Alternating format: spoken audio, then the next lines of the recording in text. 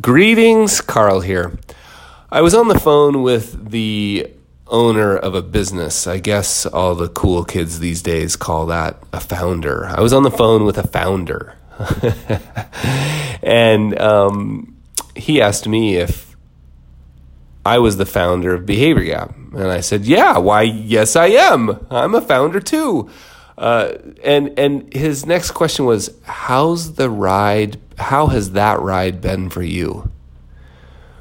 It's really fascinating because I almost broke down in tears immediately. I'm actually not really joking. But it's so interesting how emotional building a business can be. And I was particularly thinking about this with my financial advisor friends. Right? Real financial advisors often run their own businesses. And even if they don't run the whole business, they often run a little sort of practice within the business. So in most cases, a lot of the real financial advisors that I work with are entrepreneurs. Entrepreneurs that have chosen financial advice as their business. And if you're listening to this and you're a financial advisor and you're not running your own business, totally get it. I did that for years, and you may, and there's nothing wrong with it. Please don't, I don't want anybody to take this the wrong way. There are plenty of real financial advisors that don't run their own business, of course. But I was just thinking about my friends who, this subset, it's like it's like a great Venn diagram. There's entrepreneurs. In one circle, there's entrepreneurs, and in the other circle, there's financial advisors. And that overlap, financial advisors who are also entrepreneurs, fascinating. You know why it's fascinating? Because not only do you have all the normal uncertainty associated with building a business, you know, the pressure and the financial pressure, if you've got a family, you've got to manage that, your health, all of those issues that are just sort of like, join the club in terms of entrepreneurship. On top of that, the very sort of medium within which you do your work, right? Your product is human beings and their dreams and goals. That's your portfolio. If you were to put up a portfolio of your a portfolio of your work, it would be human beings and their dreams and their goals. So, and on top of that, you've got all the irreducible uncertainty that comes from the market. And I'm realizing as I'm talking about this that a lot of these things apply outside of financial services, right? Like all markets are uncertain.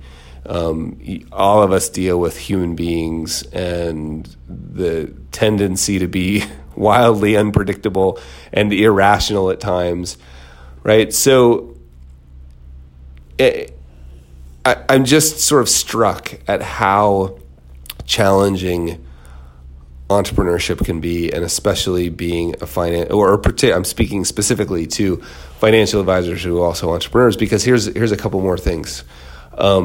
You've got to give mission critical advice in the face of irreducible uncertainty. Right? We've got to give people our opinions. After a thorough diagnosis, we've got to write a strong prescription. Based on what I heard you say, here's what I think you should do. And we've got to do that in the face of uncertainty that is irreducible. You can't get rid of it. You don't know how this advice is going to work out. And again, I know that applies to professional services. It certainly applies to a critical care doctor. It applies to an accountant or an attorney. So anybody in professional services is familiar with that.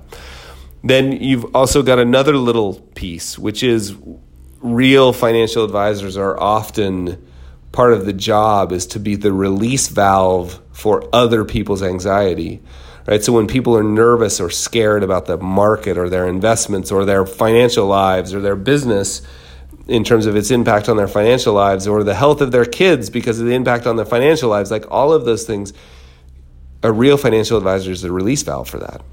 Right? We've got to absorb that with empathy. So for all of those reasons, I've just been thinking about financial advisors as entrepreneurs and entrepreneurship in general and how much it demands of us. And so I would ask you the same thing that my new friend asked me. How's that ride been for you? Right? And maybe I'll pause a little bit and just sort of, let's take a breath. No, I actually mean, like Jerry Colonia says, like when he asks people, how are you? He means like, how are you? So I'm just going to pause for a minute and sort of look you in the eyes and say to you, like, my friend, how's that ride been for you? And if you feel like crying, or if you feel like jumping up and down because you're so excited, like, we should give each other permission to feel that. Right? If you're feeling lonely, we should give each other permission to feel that, and a forum to talk about it. And if you're feeling excited because things are going awesome, we give people permission to feel that too, like the full range of the experience. Right? How's that ride going for you? Talk to you soon.